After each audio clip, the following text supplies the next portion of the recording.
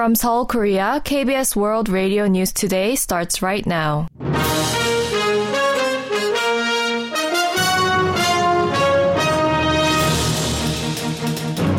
On today's broadcast, North Korea conducts another test of what it claims is a submarine-launched cruise missile under the supervision of its leader, Kim Jong-un. Prosecutors indict a 66-year-old suspect surnamed Kim on charges of attempted murder for stabbing Democratic Party leader Lee Jae-myung. And President Yoon Suk-yeol urges the government and ruling camp to double efforts to enhance people's livelihood. This is KBS World Radio News. I'm Daniel Che. North Korea conducted another test of a new strategic cruise missile on Sunday, just 4 days after the first test launch of the Pulwasal 331. The launch was supervised by regime leader Kim Jong-un, who stressed the importance of a nuclear weapons-capable Navy. Yoon So-young has the details. North Korea on Monday released photos of regime leader Kim Jong-un observing a test launch of submarine-launched strategic cruise missiles the previous morning. South Korea's Joint Chiefs of Staff announced on Sunday that the launch was detected from waters off the North's port city of Sinpo in South Hamgyong province at around 8 a.m., although the verifiability of Pyongyang's submarine claim is as yet unsubstantiated, with the released photos lacking any indication. The launch came just 4 days after North Korea conducted an inaugural test of a new strategic cruise missile dubbed the Pulwasal 331. The regime's Korean Central News Agency said on Monday that the launch the previous day was of the same missile, reporting a flight time of 2 hours and 3 minutes and 2 hours and 4 minutes before hitting a preset target on the islet in the East Sea. The report said the test was conducted under the wise guidance of regime leader Kim Jong-un in line with his call for accelerating the nuclear weaponization of the Navy in a bid to bolster the state of nuclear deterrence. The KCNA also said that he inspected the construction of a nuclear submarine and other new types of warships, during which he identified pressing tasks for relevant sectors as well as state measures to be pursued to that end. On Monday, the JCS said it believes that the details of the flight as claimed by North Korea were exaggerated, owing to the fact that the development of solid fuel is not complete. Noting that a change in launch platforms requires significant technical supplementation or development, the JCS spokesperson said Pyongyang's claim to have adapted the missile for a submarine launch is likely a departure from the truth. Yoon So-hyang, KBS World Radio News.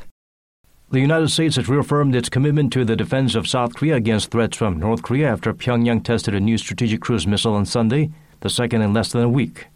A U.S. Defense Department spokesperson said on Sunday that Washington has articulated its understanding of the threat posed by the regime's military programs, as well as America's commitment to the defense of South Korea and Japan, as well as the maintenance of regional peace and stability. The spokesperson added that the U.S. is monitoring the North's activities and will continue to work with both Seoul and Tokyo to address the threats posed by Pyongyang.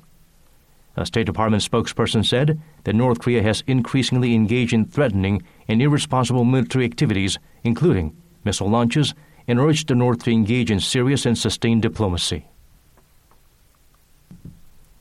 Prosecutors on Monday arrested a 66-year-old suspect surnamed Kim on charges of attempted murder for stabbing Democratic Party leader Lee Jae-myung at the beginning of the year.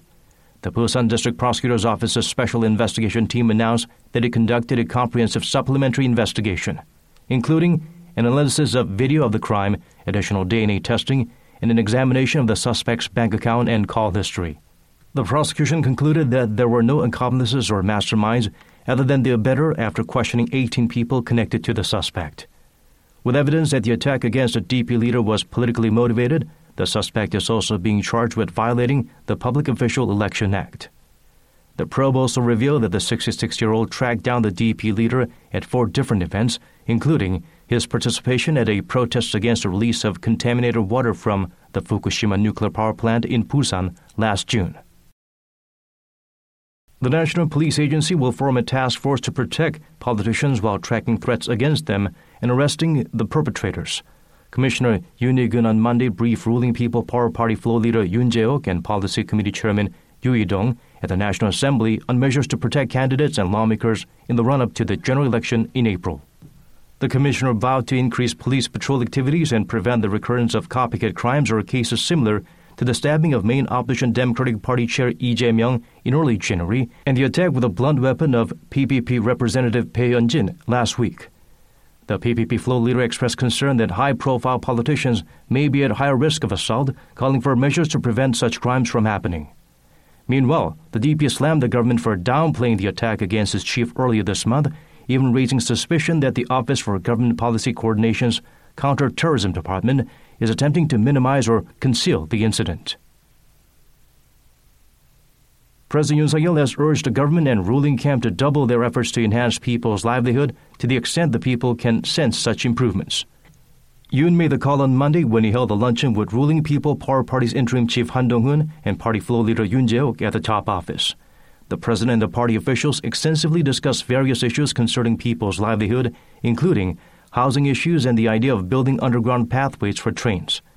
They agreed to continue negotiations at the National Assembly on the application of the Serious Accidents Punishment Act for workplaces with fewer than 50 employees so that no small business owners will suffer hardship. Regarding the latest series of attacks targeting politicians, the tribe expressed concerns and the president urged related agencies to swiftly devise related measures. The government has reiterated that it hopes the removal of a monument dedicated to Korean wartime forced laborers in Japan's Gunma Prefecture will be addressed in a way that won't hamper friendly bilateral relations. A foreign ministry official in Seoul revealed the stance to reporters on Monday when asked to comment on the Japanese prefecture going ahead with the removal earlier in the day as planned despite strong opposition from civic groups.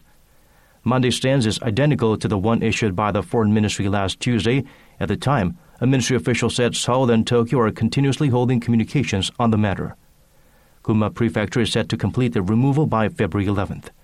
The monument was erected in a park in 2004 to memorialize Koreans who were mobilized for labor during the Pacific War and died in the prefecture.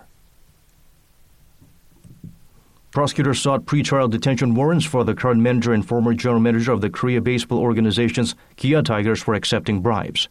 The Seoul Central District Prosecutor's Office said on Monday that warrants against manager Kim Jong-guk and former general manager Chang Jong-suk on charges of receiving a bribe by breach of trust that were filed last Wednesday.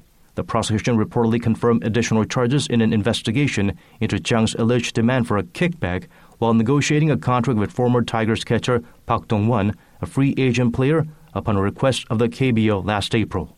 The state investigative agency reportedly verified that the breach of trust by Kim was unrelated to player recruitment.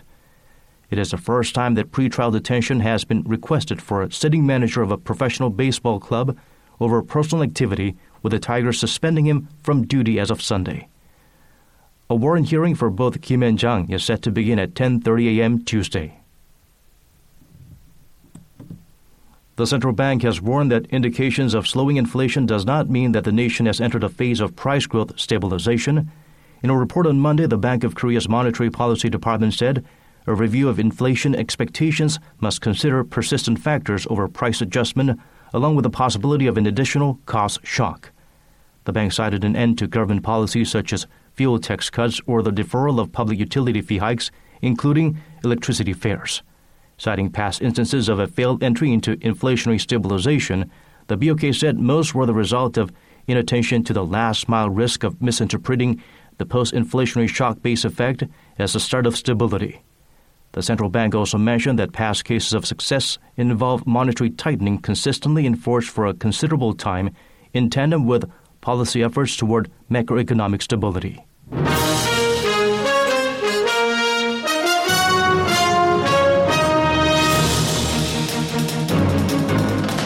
And that's the news from KBS World Radio's News Center in Seoul. This has been Daniel Chang.